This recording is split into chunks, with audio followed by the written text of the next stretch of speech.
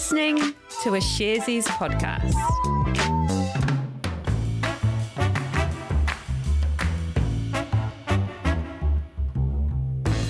Tēnā tātou katoa, it's Monday the 21st of March. This is Recap, brought to you by Sharesies.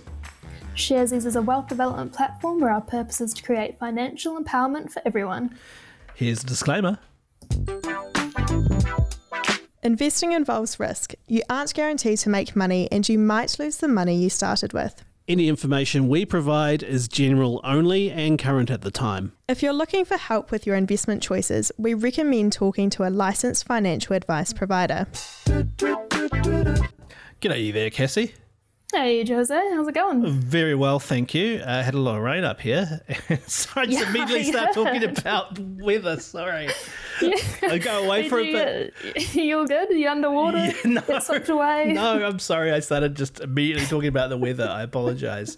Hey, it's great to have you on the show today, Cassie. Thanks for stepping in, doing a bit of a fill-in. Thank you. It's always good to be here. It's always great to have you on the show. And it's great to be back after a short hiatus. I've definitely missed the daily routine of putting together Recap and talking about the weather, although the routine is set to change at least for a little while. So just so you know, Recap will no longer be just myself and Alice. I'll be joined by a number of different members of the Sharesies crew during the week, although Alice will obviously step in from time to time. You haven't heard the last of her.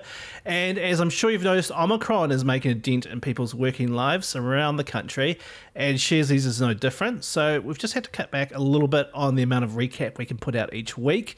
Now that's only just for now, so we're only doing 4 episodes a week. We're dropping the Thursday episode, so don't freak out if Thursday's episode never turns up in your feed. And that's it. Shall we get on with the show, Cassie? Yeah, let's do it. Okay, Cassie, do you have a story that's been brewing? I do indeedy.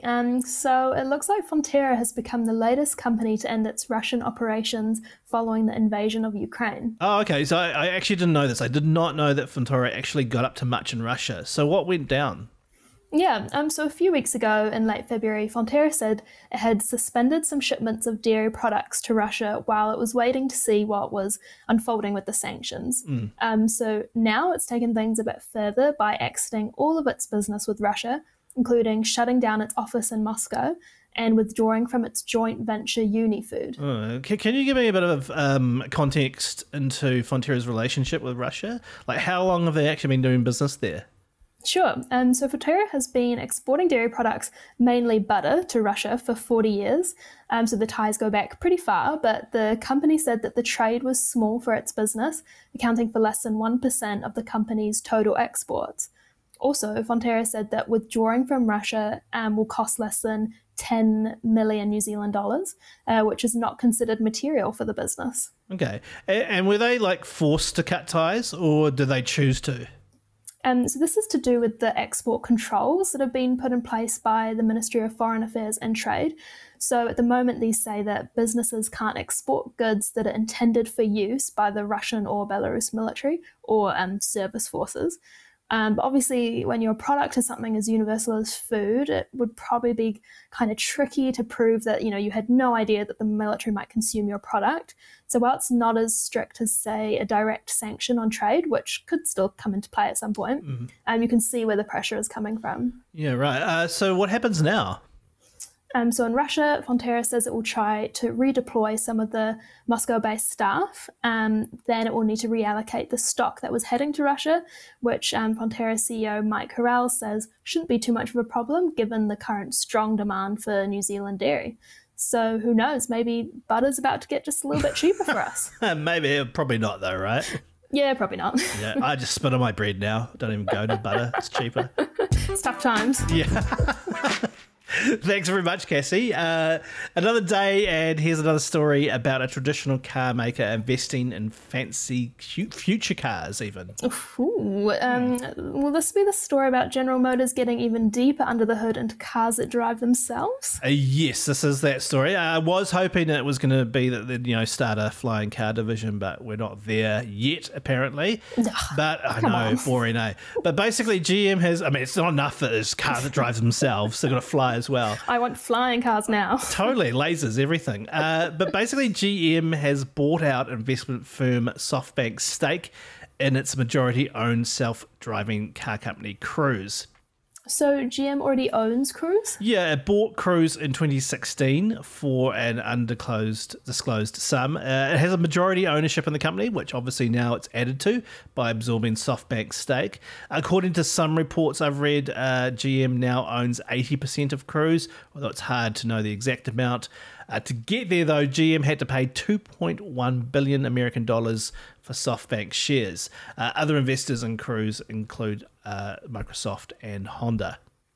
And Cruise are literally making cars that drive themselves? Yes, they are. They've been testing a fleet of cars since 2016 and 2017. They actually tested on public roads in San Francisco and Detroit. In 2020, they showed off the Cruise Origin, which is a car sans driver, which is designed for ride-hailing services. They expect that they will start mass production of that car in 2023. And all of this is helped by a $5 billion line of credit from GM. And what does GM hope to get out of paying for a company that it already owns? Yeah, that's a good question. The CEO, Mary Barra, said that the move simplifies the